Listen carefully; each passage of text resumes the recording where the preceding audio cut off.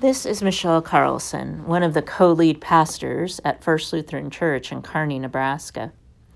This podcast is designed to help you walk with the gospel lesson we will be using for this coming Sunday, December 12th, the third Sunday of Advent.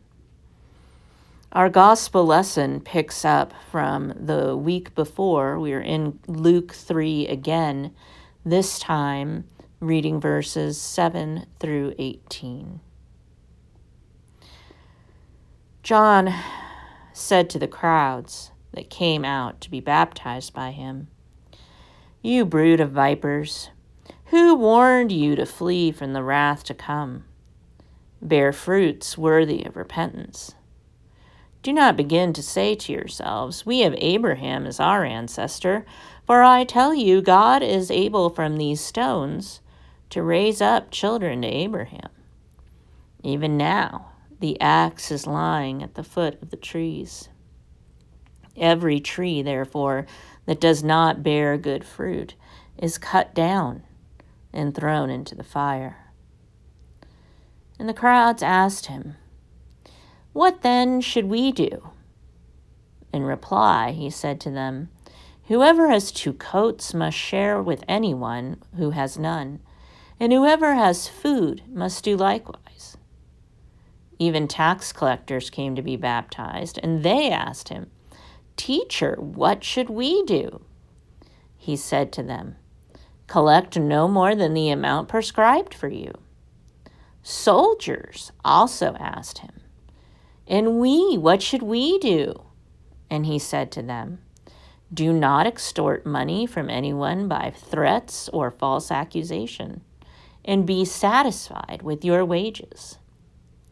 As the people were filled with expectation, and all were questioning in their hearts concerning John whether he might be the Messiah, John answered all of them by saying, "I baptize you with water, but one who is more powerful than I is coming. I am not worthy to untie the thong of his sandals. He will baptize you with the Holy Spirit and fire. His winnowing fork is in his hand to clear his threshing floor and to gather the wheat into his granary, but the chaff he will burn with unquenchable fire." So, with many other exhortations, he proclaimed the good news to the people. As I read the lesson a second time, I imagine yourself as someone who's in the crowd listening to John. The idea of repentance means to radically reorient. You'll notice that all these different groups are asking John how they should radically reorient.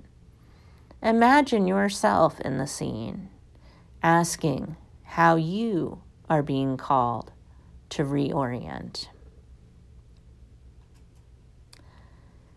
John said to the crowds that came out to be baptized by him, "You brood of vipers, who warned you to flee from the wrath of God to come? Bear fruits worthy of repentance. Do not begin to say to yourselves, 'We have Abraham as our ancestor,' for I tell you, God is able from these stones to raise up children to Abraham. Even now the axe is lying at the root of the trees. Every tree, therefore, that does not bear good fruit is cut down and thrown into the fire." And the crowds asked him, "What then should we do?" In reply, he said to them, "Whoever has 2 coats must share with anyone who has none, and whoever has food must do likewise." Even tax collectors came to be baptized, and they asked him, "Teacher, what should we do?" He said to them, "Collect no more than the amount prescribed for you." Soldiers also asked him, "And we, what should we do?" And he said to them, "Do not extort money from anyone by threats or false accusation, and be satisfied with your wages."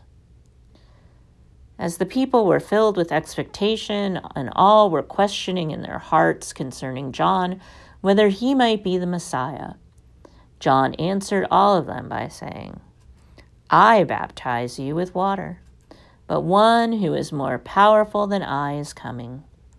I am not worthy to untie the thong of his sandals.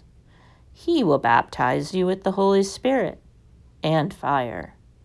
His winnowing fork is in his hand, to clear his threshing floor, and to gather the wheat into his granary.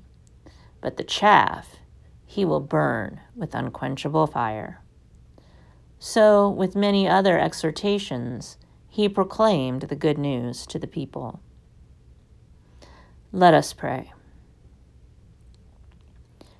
Stir up the wills of your faithful people, Lord God, and open our ears to the preaching of John, that rejoicing in your salvation, we may bring forth the fruits of repentance.